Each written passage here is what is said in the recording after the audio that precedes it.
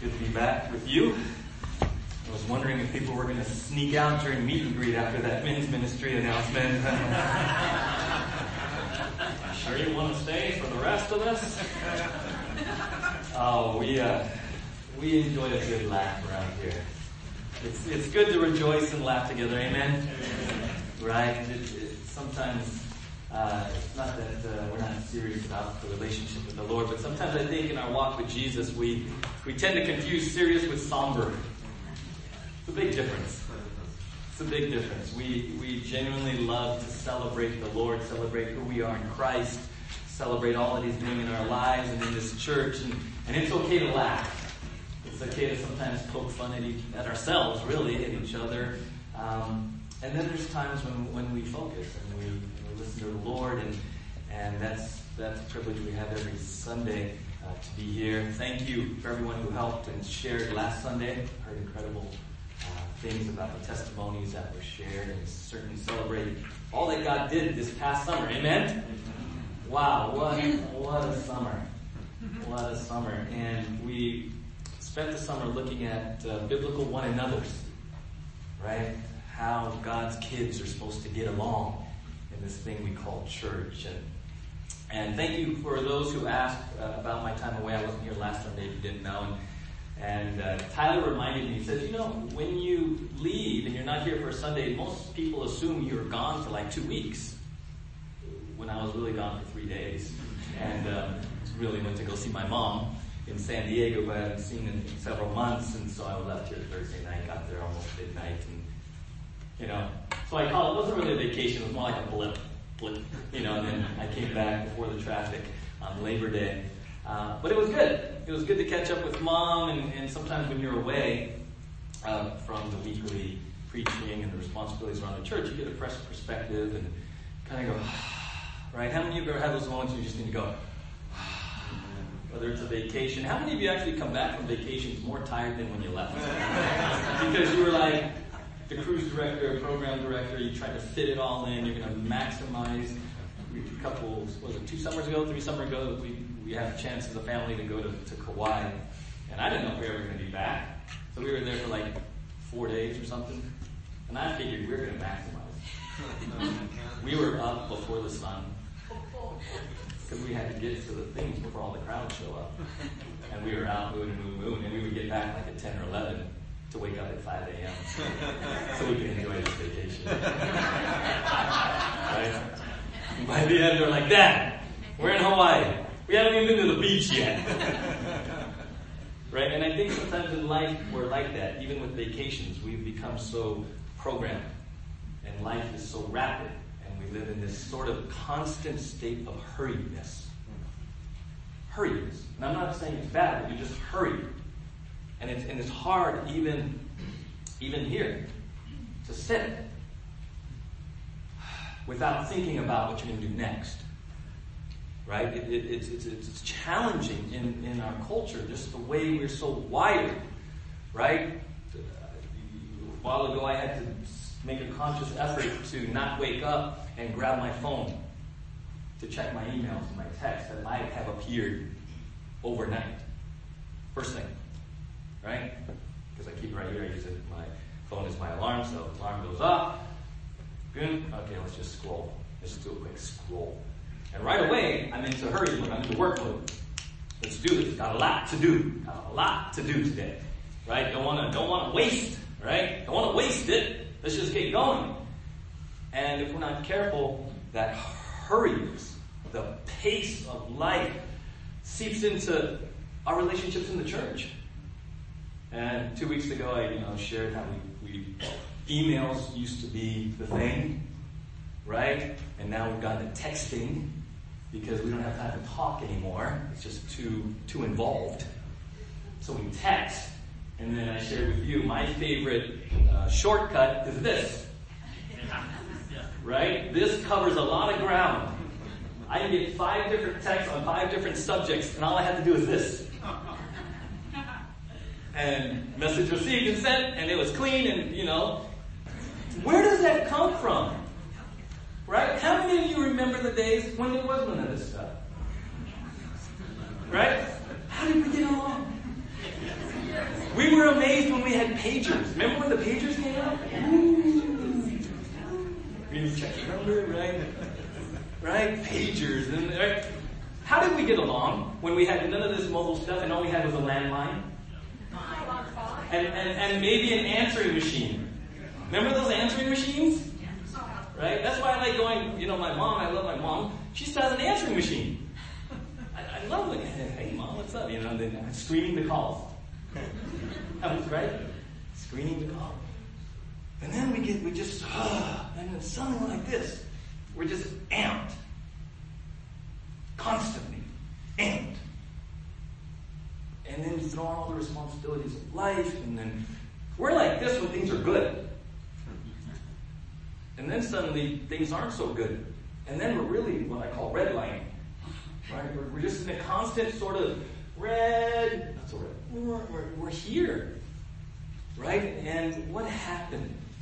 What happened? And I was thinking through this, praying through this, in light of one another's. Because if we're called to one another, right? We look at this somewhere, love, accept, forgive, carry one another's burdens, right? Admonish one another. What is the key if we're going to one another in this church family the way God wants us to?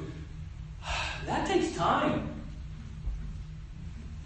It's built on relationships, so if I'm going to one another, that takes time. And where am I going to squeeze in this one anothering? Right? Where are we going to squeeze that in? And my concern sometimes is in our hurriedness. We're just trying to fit God into our hurriedness because we just got to get it done. And now God's an add-on, and it's more like, hey God, I got all this to do. Can you just come with me?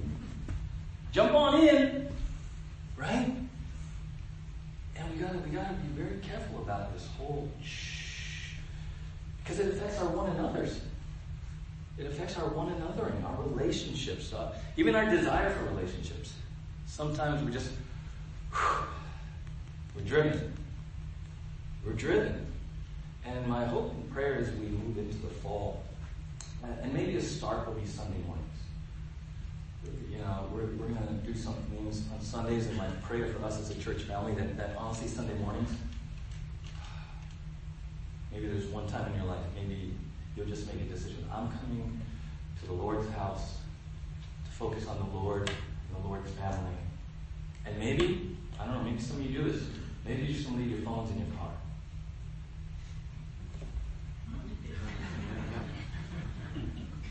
Did he say not have it on me? There's anxiety. Turn them off completely. Don't just put them on silent. Don't bring them. How did we get along? Right? Think of it just that some of you are already like, leave it in the car. But what if I need your church? Right? What I love, and I've watched, and we invite you after service into what we call the commons, and there's donuts and coffee and refreshments. What I really enjoy watching and observing is for the most part, when you transition from here to there, you don't flip on your phones. You genuinely are one another and loving one another. And I encourage you, please continue to do that. I know it's tough. How many of you're at the waiting room for any second? Vaughn's, doctor, what do? Right? Immediately, we're kind of like addicted to this, oh gosh, I gotta wait 30 seconds. And what does this sort of even communicate to others when we do this? Not only am I dealing with my anxiety of not knowing what to do with myself anymore, we're sort of communicating to others, leave me alone. Right? I'd rather be here. Rather than at Vaughn's, while we wait, we just, hey, how you doing?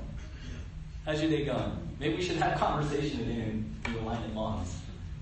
Just start talking to one another. Right? Maybe the next time, try this before the sun goes down. You go, be somewhere, experience the anxiety of falling, and don't go there. Just sit there. Just sit there.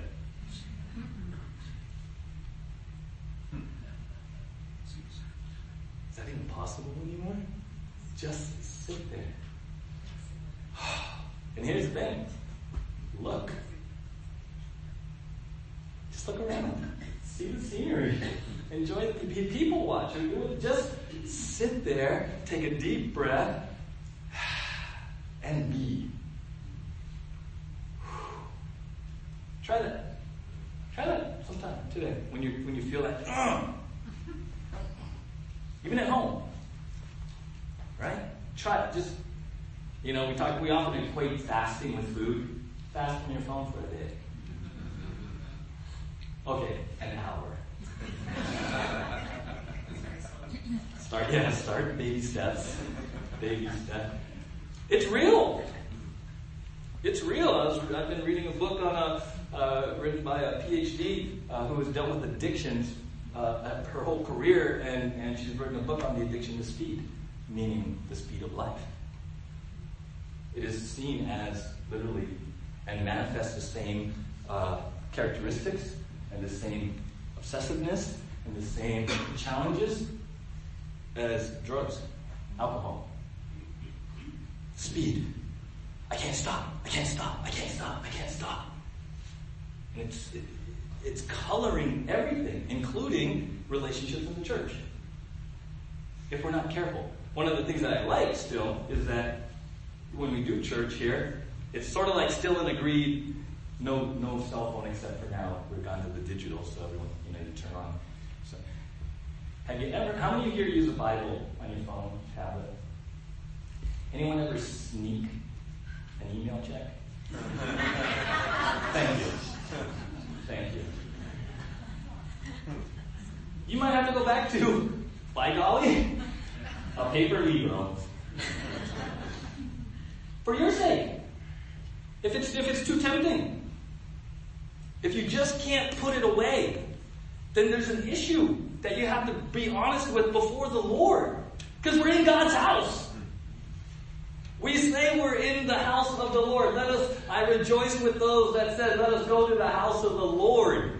We're in the presence of God. We believe. Amen? We believe that. And yet in the presence of God, I can't help but check for a text or an email. In the presence of God. And we don't think that that's going to affect our one anothering. If this is affecting the one anothering this way, for sure it's going to come out this way. And I'm not harping on, but you got to be aware. You got to be really aware of what's really going on.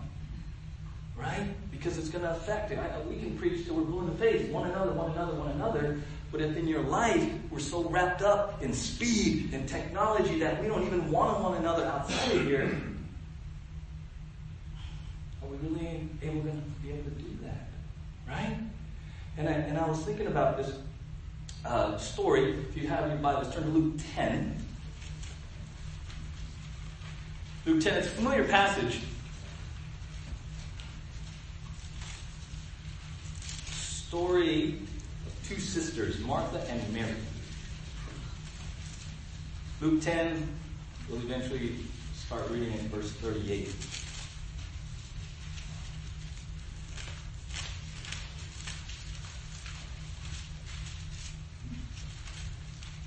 Luke 10. Now, what's really important, this is a real familiar passage, and I know if you're familiar with Martha and Mary, one sister was really busy, another sister was sitting at Jesus' feet. We tend to sort of just say, well, it's about busyness and priorities. Yeah, it's there. It's there, but I think to really understand what Jesus was getting at is we have to understand the context of this story in the context of Luke. So what has happened is this story takes place when Jesus is in the final 6 months of his ministry on planet Earth. And in this final 6 months, he's kind of zigzagging his way through Samaria and the different cities. He's kind of zigzagging his way on his way to Jerusalem. And primarily he's focusing on teaching. And his teaching is focusing on discipleship. What it means to follow him. Okay, that's important. Sometimes we just isolate these stories and we tend to just focus on, well, this is what it means. Well, in the bigger context, this story of Martha and Mary goes into discipleship as a whole. Right? That's what he's been teaching on at the start of this 6-month journey. And he comes to this home. Let's read it. Luke 10, verse 38. As Jesus and his disciples were on their way, he came to a village. That village would be Bethany. It's about 2 miles away from Jerusalem, where a woman named Martha opened her home to him. She had a sister called Mary, who sat at the Lord's feet listening to what he said. But Martha was distracted by all the preparations that had to be made. She came to him and asked, "Lord, don't you care that my sister has left me to do the work by myself? Tell her to help me."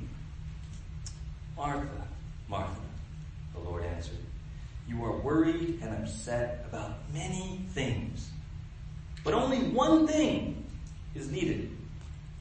Mary has chosen what is better, and it will not be taken away from her." Right? So Jesus and his entourage, okay, so Jesus plus 12, some people think even more than 12, upwards of several, 20, 30. This was a big group.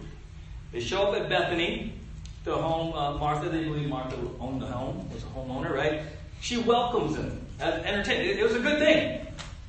It was a good thing. "Hey, Jesus, hey, come on in. Bring everyone in. Bring everyone in." It's a wonderful event. It's a good thing, right? It says, Martha opened her home to him. So she opens, "Hey, come on in, right?"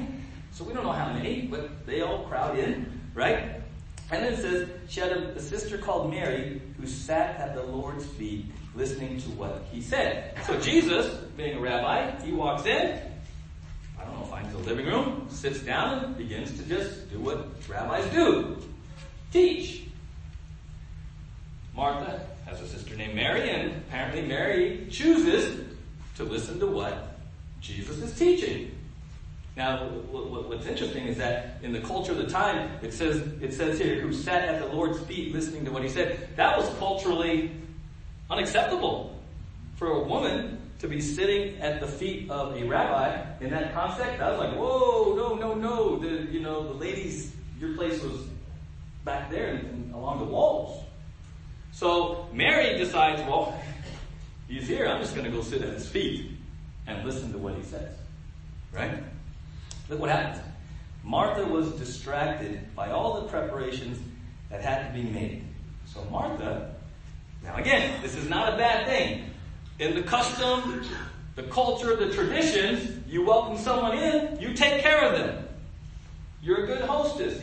Hospitality. You feed them, you take care of them, you welcome them in, right? So Martha, with the desire to do right, out of her love for Jesus, out of sincere motive. This is not throwing stones at Martha's desire or intent, right? Culturally, historically, this is what she wanted to do. It was a good thing, right? But look what happens.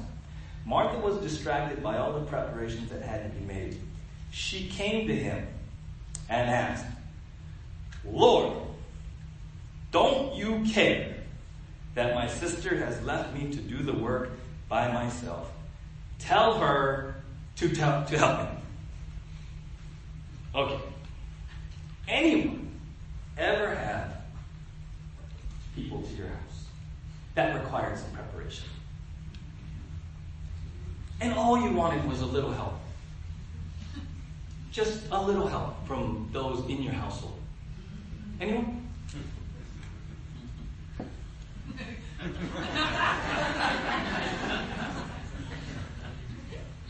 And you get it all ready, and then people arrive.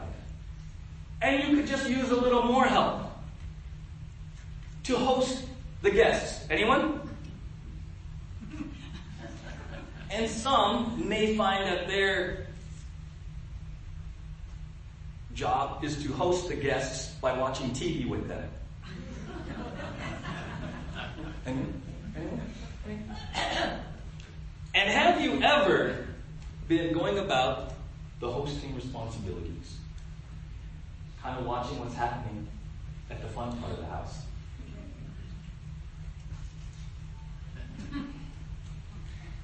And have you ever started to rattle dishes? Don't need help here. Keep watching. No. Table's going to set itself. No one needs to bring the pitchers of water. I got it. Just keep watching the score. What's the score? Okay, thanks. Anyone's temperature ever start to rise as you watched others apparently in their insensitivity to your gracious, self-sacrificial love, just not lift a finger. I've heard that. Lift a finger. Anyone? Were you just...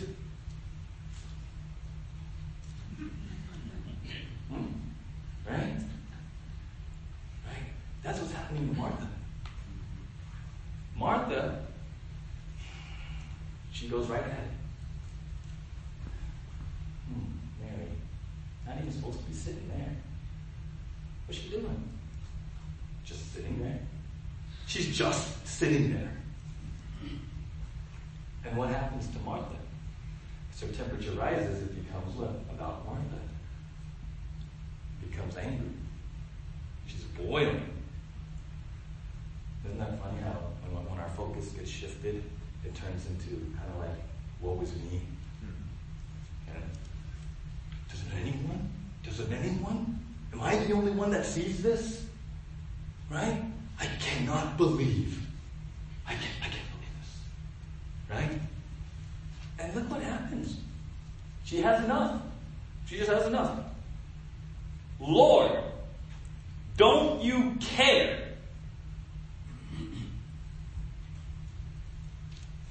That's not a question. That's not a question. That's an accusation. That's a straight up accusation. You don't care, apparently. Lord, don't you care that my sister has left me to do the work by myself? She's accusing both of them. Jesus doesn't care, and Mary's lazy. She throws them both under the bus.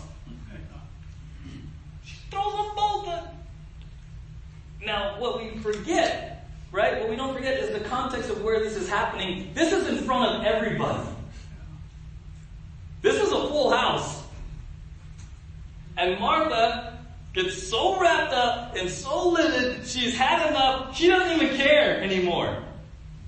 I've been at those places where you just had enough and you don't care who's around and who hears it. You're just going to let her go. And Martha decides to let her go. So I don't know how it worked out, but she must have come in front of everyone. Don't you care? Tell her to help me.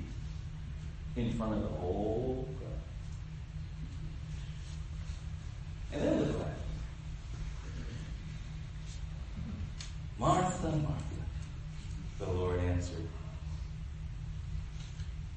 you are worried and upset about many things, but only one thing is needed. Mary has chosen what is better, and it will not be taken away from her. I read this, and I see in Martha us who are so hurried. Gotta go. Gotta go. It's Sunday morning. Gotta go to church. Gotta go. Right? Just like Martha. Gotta go. They're here. We gotta do. Gotta go. And just like Martha, if we're not careful, when the focus is on all that we have to do, then it becomes all about me. And God and the church and one anothering kind of either takes a back seat or we just see if we can fit it in. Because I gotta go. Even, and then go back to Martha, even with the right motives. She loved Jesus. She wanted to fulfill the custom and tradition. It was nothing bad about it. So what's really going on? Is this just about readjusting priorities? What's really going on here? Right? I've shared with you before this sort of continuum that's helped us in our transformation. It's beliefs, thoughts, emotions, and actions. Right? And I've shared with you where you and I have beliefs, some we know, some we not even know we carry, which lead to thoughts, emotions, and actions. So let's apply this to the story. Martha carries this belief, a couple beliefs. One of her beliefs is, well, custom and tradition says, I believe I need to do this, and this is the way we host people here. Okay, nothing wrong with that belief. Leads to thoughts, emotions, just carry on out. But she also has some beliefs about her sister. What does she believe about her sister? I believe my sister is lazy. I believe my sister is not carrying her fair weight. That leads to thought, that leads to emotion, that leads to actions towards her sister. She has some beliefs about Jesus. She has some beliefs about Jesus now. It's all revealed in her words. She believes Jesus doesn't care. That leads to thoughts about Jesus. That leads to emotions about Jesus. And finally, she just straight up accuses Jesus in front of everyone. You don't care. It's all right there. And this is the same thing you and I have. Same thing you and I have. Right? Oftentimes in churches, we tend to want to live right here. Actions. Well, Pastor, tell me what I need to do. How should I fix this? What give me some counsel. What do I need to do? In 28 years of ministry, what I've really learned is we have to ask, well, what do you really believe? Because if we just deal with the actions and we don't correct false beliefs, it's not going to matter. Because ultimately, our beliefs are going to play out in what you do in your life, the decisions. I mean, you are here this morning because at some level you believe, many of you need to be, or this is helpful, or you want to be. You're here, your actions demonstrate that you are here out of a belief. There are people who are not here out of a belief.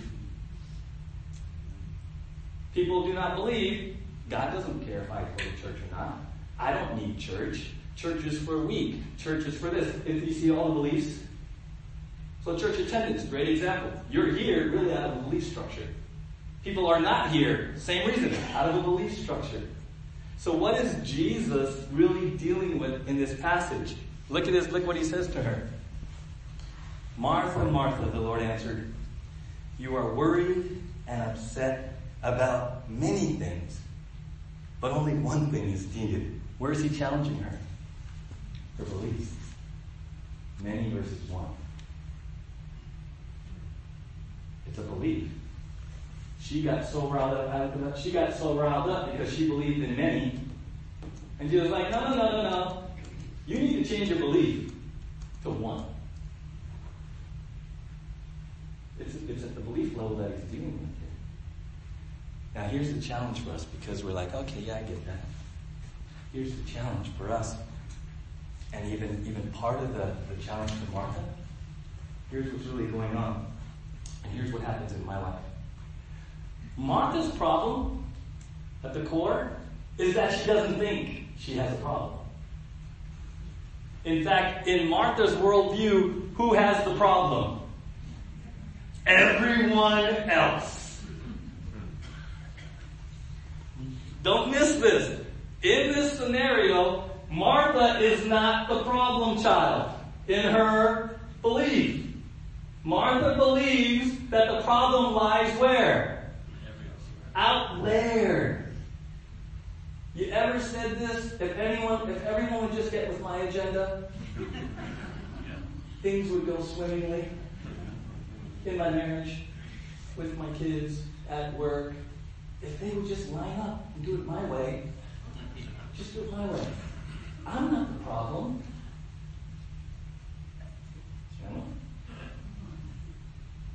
Am I? Is it perhaps me? That's what's happening here. That's why we can't just breeze through like, oh, Martha just had too much on her plate, and Jesus said, take some things off. He's challenging beliefs. And what he's really doing in front of everyone, he's saying, Martha, you're wrong.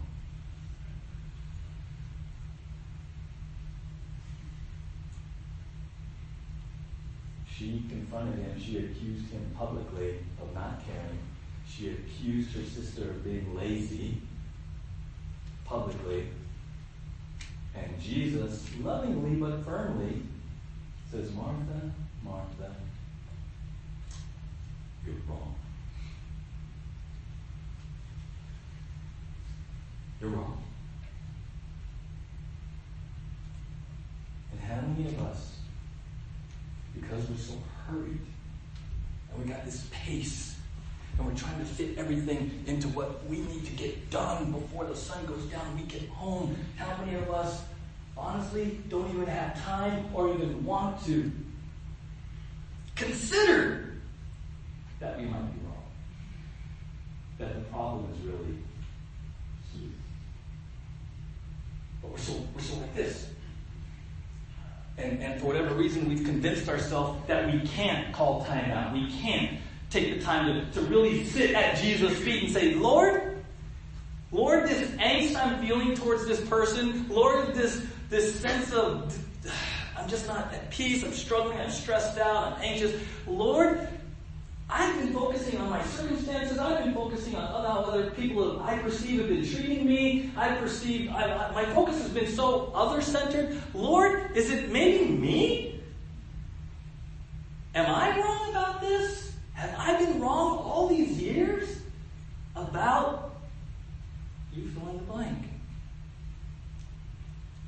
But see, that takes a choice and that takes discipline to sit there long enough and seek scripture and seek counsel and be genuinely open and honest to receiving counsel that, yeah, maybe you have been wrong all these years.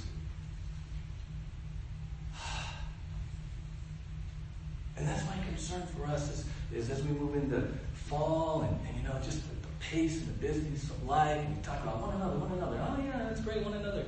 And I appreciate everyone who's genuinely one another in here. But you and I have got to get to the place where we're willing to sit down at Jesus' feet and say, Lord, is it I? Is the root of this really me? It's challenging. I mean, I'm guessing me like you, we have Martha moments. We have Martha moments. I had a Martha moment this summer. Maybe a few of them. Here. This was a challenging summer. Lots happening. A lot of the leadership traveling, worship team traveling. I'm not throwing rocks at anyone. It's fine. It's life. I get that. But when I get tired, and then when I got tired this summer, I kind of started to have a little Martha-tude.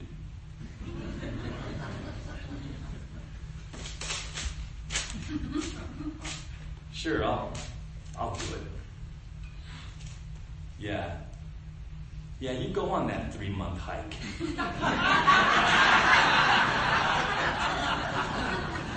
And you go to Haiti. And let's go build a house. Yeah, you go. I got the fort. Someone has to stay. Someone has to stay for church. So you know. Oh, and I'm not going to talk about the cruise line back there. But that's okay. You enjoy the cruise. Because I got this. We got this.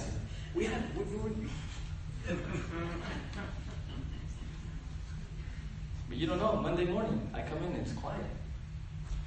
Don't you care? They're waltzing all over the world. They're all-you-can-eat buffets. He's talking to the animals. He's building houses. I don't know what they're doing. Don't you care?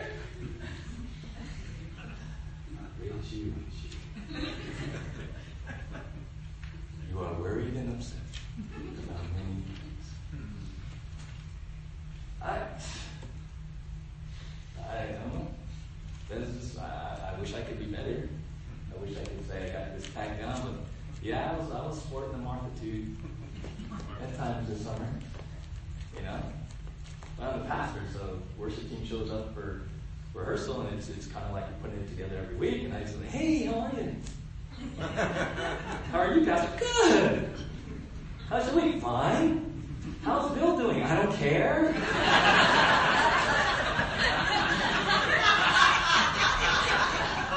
And the thought did cross my mind, like when he said he was coming back. I'm like, yeah! I'm going to take credit for that prayer. starting too bad. Don't get annoyed. Yeah. But we get there. Even in the good stuff, we can get there when our focus isn't right, and when in the busyness of it, even for me, I don't take the time to sit at Jesus' feet. And I just get in to do it. Let's just do it. And many of you are like that. You rise to the challenge. Instead of when a challenge is presented to you, you actually go down and you say, Lord, what am I supposed to do with this? If you're like me, I'll click into the flesh and I rise up. And I get like this. And for weeks around here this past summer, I was like this. And I was redlining. Right? And then I try to plan some time away. Right? And I'm like, what am I going to do? What am I going to do? Oh, I haven't seen my mom. I go down and I love my mom. But my mom likes to talk. And just catch me up on everything. So I get down there late Thursday and we talk until the wee hours. And then Friday we spend all day together talking. Mom, if you're listening, I loved it. It was great. But I was tired. I was just tired. And through it all, the Lord's like, yeah, be real careful here, Martha. Because it's easy for me to, hey, Mark, how was your summer?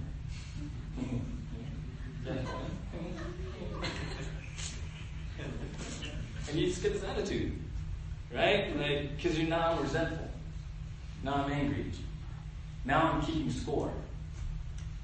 Right? Because it's about me and it's woe is me and I got to carry this thing all by myself.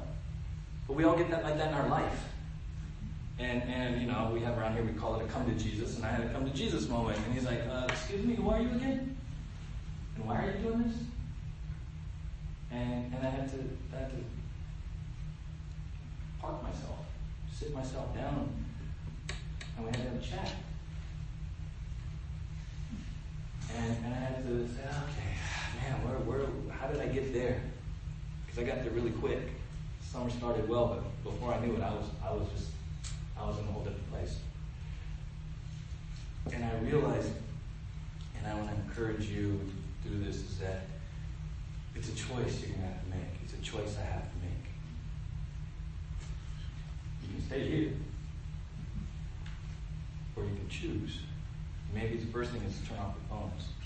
Carve out time to just sit at the feet of Jesus and find out his agenda for you. Because maybe you got way too many things on that list. Maybe you just do. Maybe the many, honestly, is the one. And you need to start there and do that well. Right?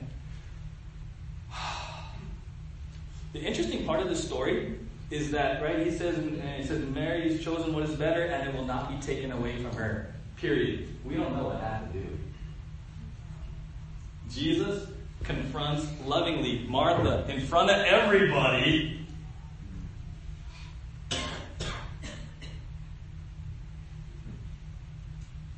I would love to be a fly on the wall there. I bet it's real quiet. What happened? What did Martha do with the correction? What did Martha do? How did she react? How would you have reacted? You come in guns blazing and you blast Jesus and Mary and he says, whoa, cool your jets here. It's about you, really. In front of everyone. Woo! What would you have done? How would you have reacted? Right? The good news, what I really like in John 12, 6 days before Passover, right? So this incident happens. Jesus continues to travel. 6 days before Passover in Jerusalem, John 12 says that Jesus went back to their house. Jesus went back to their house. John 12, verse 1. 6 days before the Passover, Jesus came to Bethany, where Lazarus lived, whom Jesus had raised from the dead. Here a dinner was given in Jesus' honor. Martha served. While Lazarus was among those reclining at the table with him, then Mary took about a pint of pure nard and expensive perfume. She poured on Jesus' feet and wiped his feet with her hair, and the house was filled with the fragrance of the perfume. So apparently, everything was good. They had this big blow up. And then 6 days before Passover, he's back at the house. And Martha's serving. And Mary's anointing Jesus. So apparently it's fine. It's all good. And that's my encouragement to you. Maybe you're there. Maybe life has been like this. And you become angry and bitter and frustrated, and you're just constantly in this constant state of, And maybe one of the reasons you don't want to stop might be pride. Another reason people don't want to slow down and turn off their phones and go sit with Jesus, honestly, you're scared. You're scared. You're afraid of what you might say, maybe. You're afraid of having you to acknowledge that it is kind of your deal. That you've been off the mark for a long time. Sometimes, it's not just people who are prideful and tightly and driven that can't slow down. Sometimes people don't want to slow down because they're scared that when they slow down, they're going to have to feel again. Feel. See one more like this? I acknowledge emotions, but I don't have to feel. I'm numb with feelings. And some of us want to save you because feelings scare us. They just scare us. And we don't know what we're going to do if it's quiet. And we have to take stock of where I am, or where my marriage is, or where my kid is, or my finances are, or where my relationship with God is. Maybe we're just dried out. Man, if I slow down, I might have to feel. But here's the glorious thing. It brings us a full circle back to one another. Because you don't have to do it alone at the church. Amen? When you slow down long enough and you start to feel, and maybe you're like, whoa. That is precisely when you need to reach out to one another. And you might be reaching out to someone not to give you counsel, not to necessarily, cheer you on. Maybe you just need an ear. Maybe you just need a shoulder to cry on. Maybe you just need someone who will let you vent and let it all out and be raw. Because this is how I feel about this. That's part of one another. Is to be there for a brother and sister in Christ when they have chosen to sit at Jesus' feet and they're choosing to allow him to bring their feelings back. Because that's a very vulnerable and very scary place for many. Because many of us, a long time ago, bought into this and we found out that we can function at a high level and get a lot done, and we don't really have to feel or be in a relationship anymore. And we're just scooting through life. And along comes Jesus and says, Martha, yeah, I know, it's you. And actually, you can learn from your sister because she's doing really what's needed, first and foremost, sitting at my feet. Sitting at my feet. In the 1970s, some of you will remember, then President Carter had a campaign called People to People, where he would actually choose someone and he would spend the night. The President of the United States, the most powerful man in the world, would spend the night in an average, ordinary American citizen's home, right? And I love that, and I came across this story of one that it happened in March 16, 1977, the Thompson household. Just Kate Thompson and her husband raising 8 kids, regular Victorian home. But President Carter was going to spend the night. The article says Kate put out cheese and crackers, tried to ignore all the men running around in dark suits, beige earpieces, tiny microphones, right? Because the President of the United States is going to spend the night in their house. Now imagine if this was happening. Right? She says, we're an average family. We'll do no more for the president than we would for any other guest. I don't know about you. But if it's a celebrity, put it in whatever genre, somebody important and big is coming to your house. Some of you right now went, whee! Right? Right?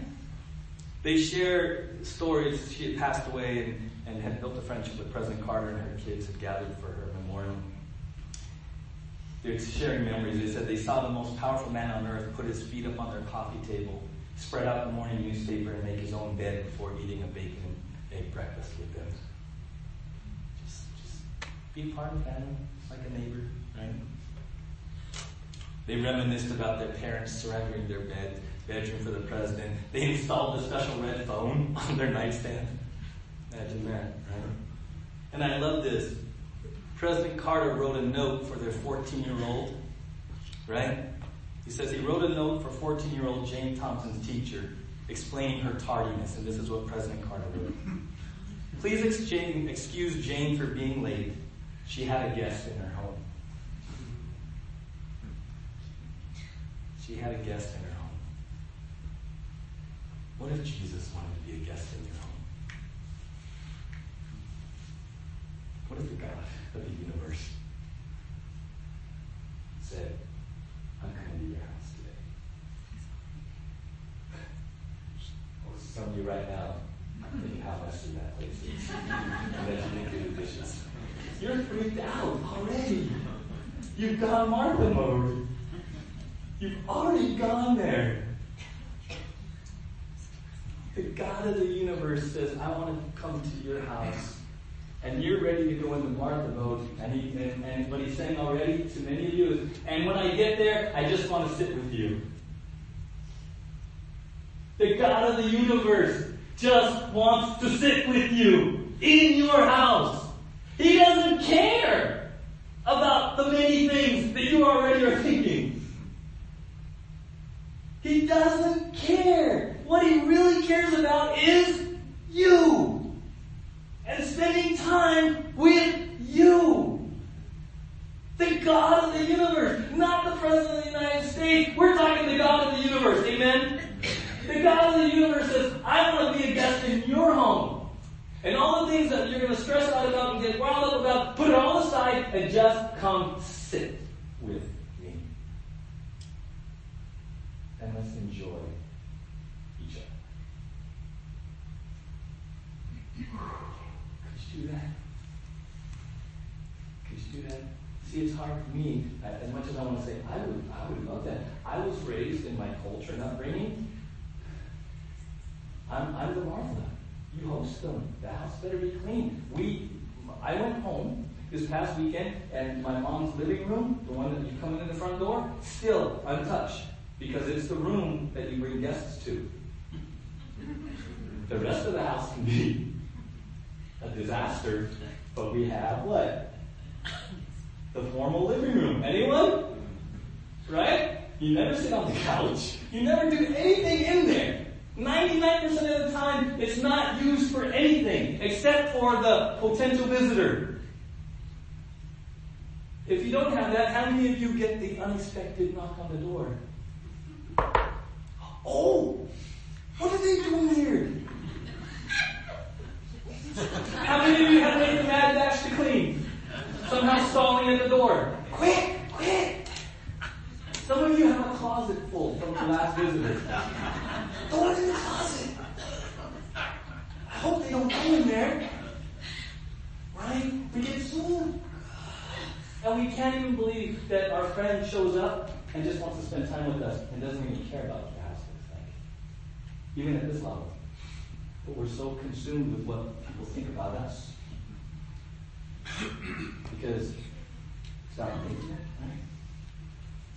The God of the universe, Jesus, wants to be a guest. I remember the church in Laodicea. He said, hey, church in Laodicea, you're wealthy. You say you think you don't need a thing, right? You're good. Right? We'll close with this. He says, you say, I am rich. I have acquired wealth. I don't need a thing. This is the church. Very comfortable, right? Verse 17. You say, I am rich. I have acquired wealth and do not need a thing. But you do not realize that you are wretched, pitiful, poor, blind, and naked. What is he saying? The same thing he said to Martha. You're wrong. Hey, church. You say you don't need me. You say you're comfortable. You live in the Ojai Valley. You got it all together. You're on cruise control. And he says, hey, church, you're wrong. You're wrong.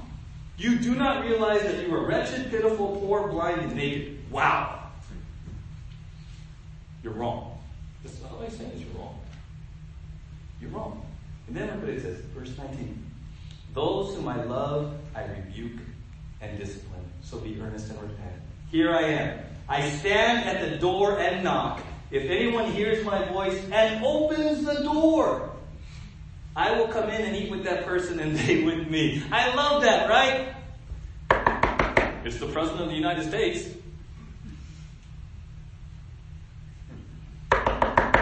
It's Jesus Christ.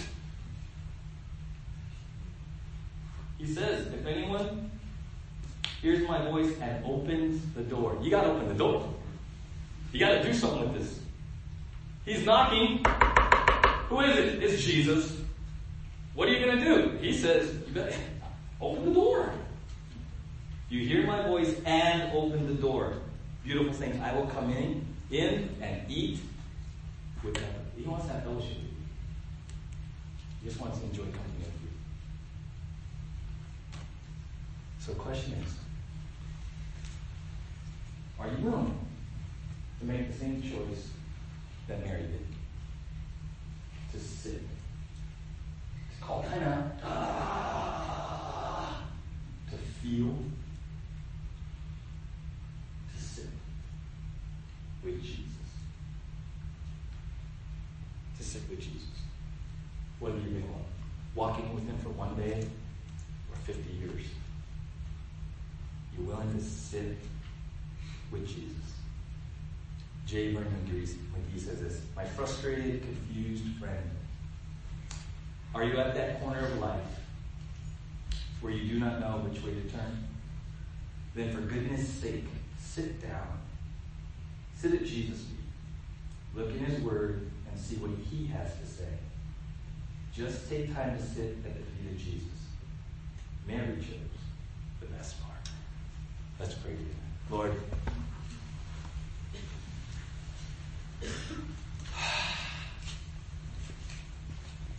it's so hard to stop. Just so hard to stop. We are so amped. We are so wired. Even in the house of God, in the presence of God, we are racing.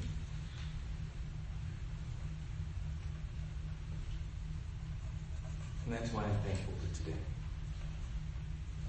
This one. Where we can choose if we desire. To sit at the feet of Jesus. Not necessarily to do a lot of thinking, but maybe just a lot of sitting. Forgive us if we have been so focused on others, even to the point of accusing you of not caring about us. I thank you for forgiving me for my attitude this summer. The times when I was just so consumed with what others weren't doing that I thought you didn't care. So I thank you for forgiving me for that, Father. Maybe there's some people here this morning that need to ask your forgiveness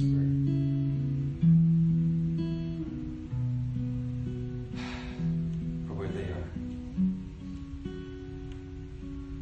And maybe there's many here that just need to sit at the feet of Jesus. You are the guest of honor, not just at this church, but you want to be our guest every single day in our house.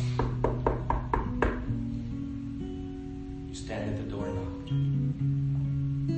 I pray that we would hear your voice and open the door.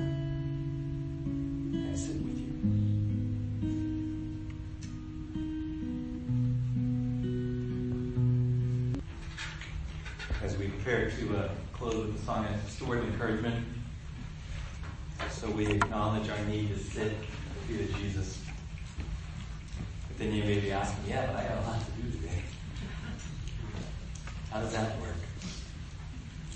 You got to remember, it's an issue of the heart. It's an issue of the heart.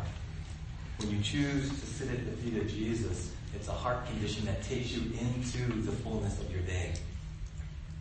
We're always going to be busy. Jesus was busy. I was telling Bill, I wonder if he had a smartphone with Jesus. His phone would be blown up with emails and texts. But he was a busy man. And yet he maneuvered. He took time away with his Father. He was a man on mission, but he understood the priority of time with Father. And time with Father was carried into the busyness of life. That's what we're talking about. We're not talking about, selling everything and going to build a log cabin out in the middle of nowhere. That's not what we're talking about. We're talking about choosing to sit at the feet of Jesus and embracing the fullness of your life, but taking Jesus with you. Amen? Let's stand together. We talked about, it begins with our beliefs. And so we're going to sing a beautiful song that gives us a chance as a church family to reaffirm our core beliefs.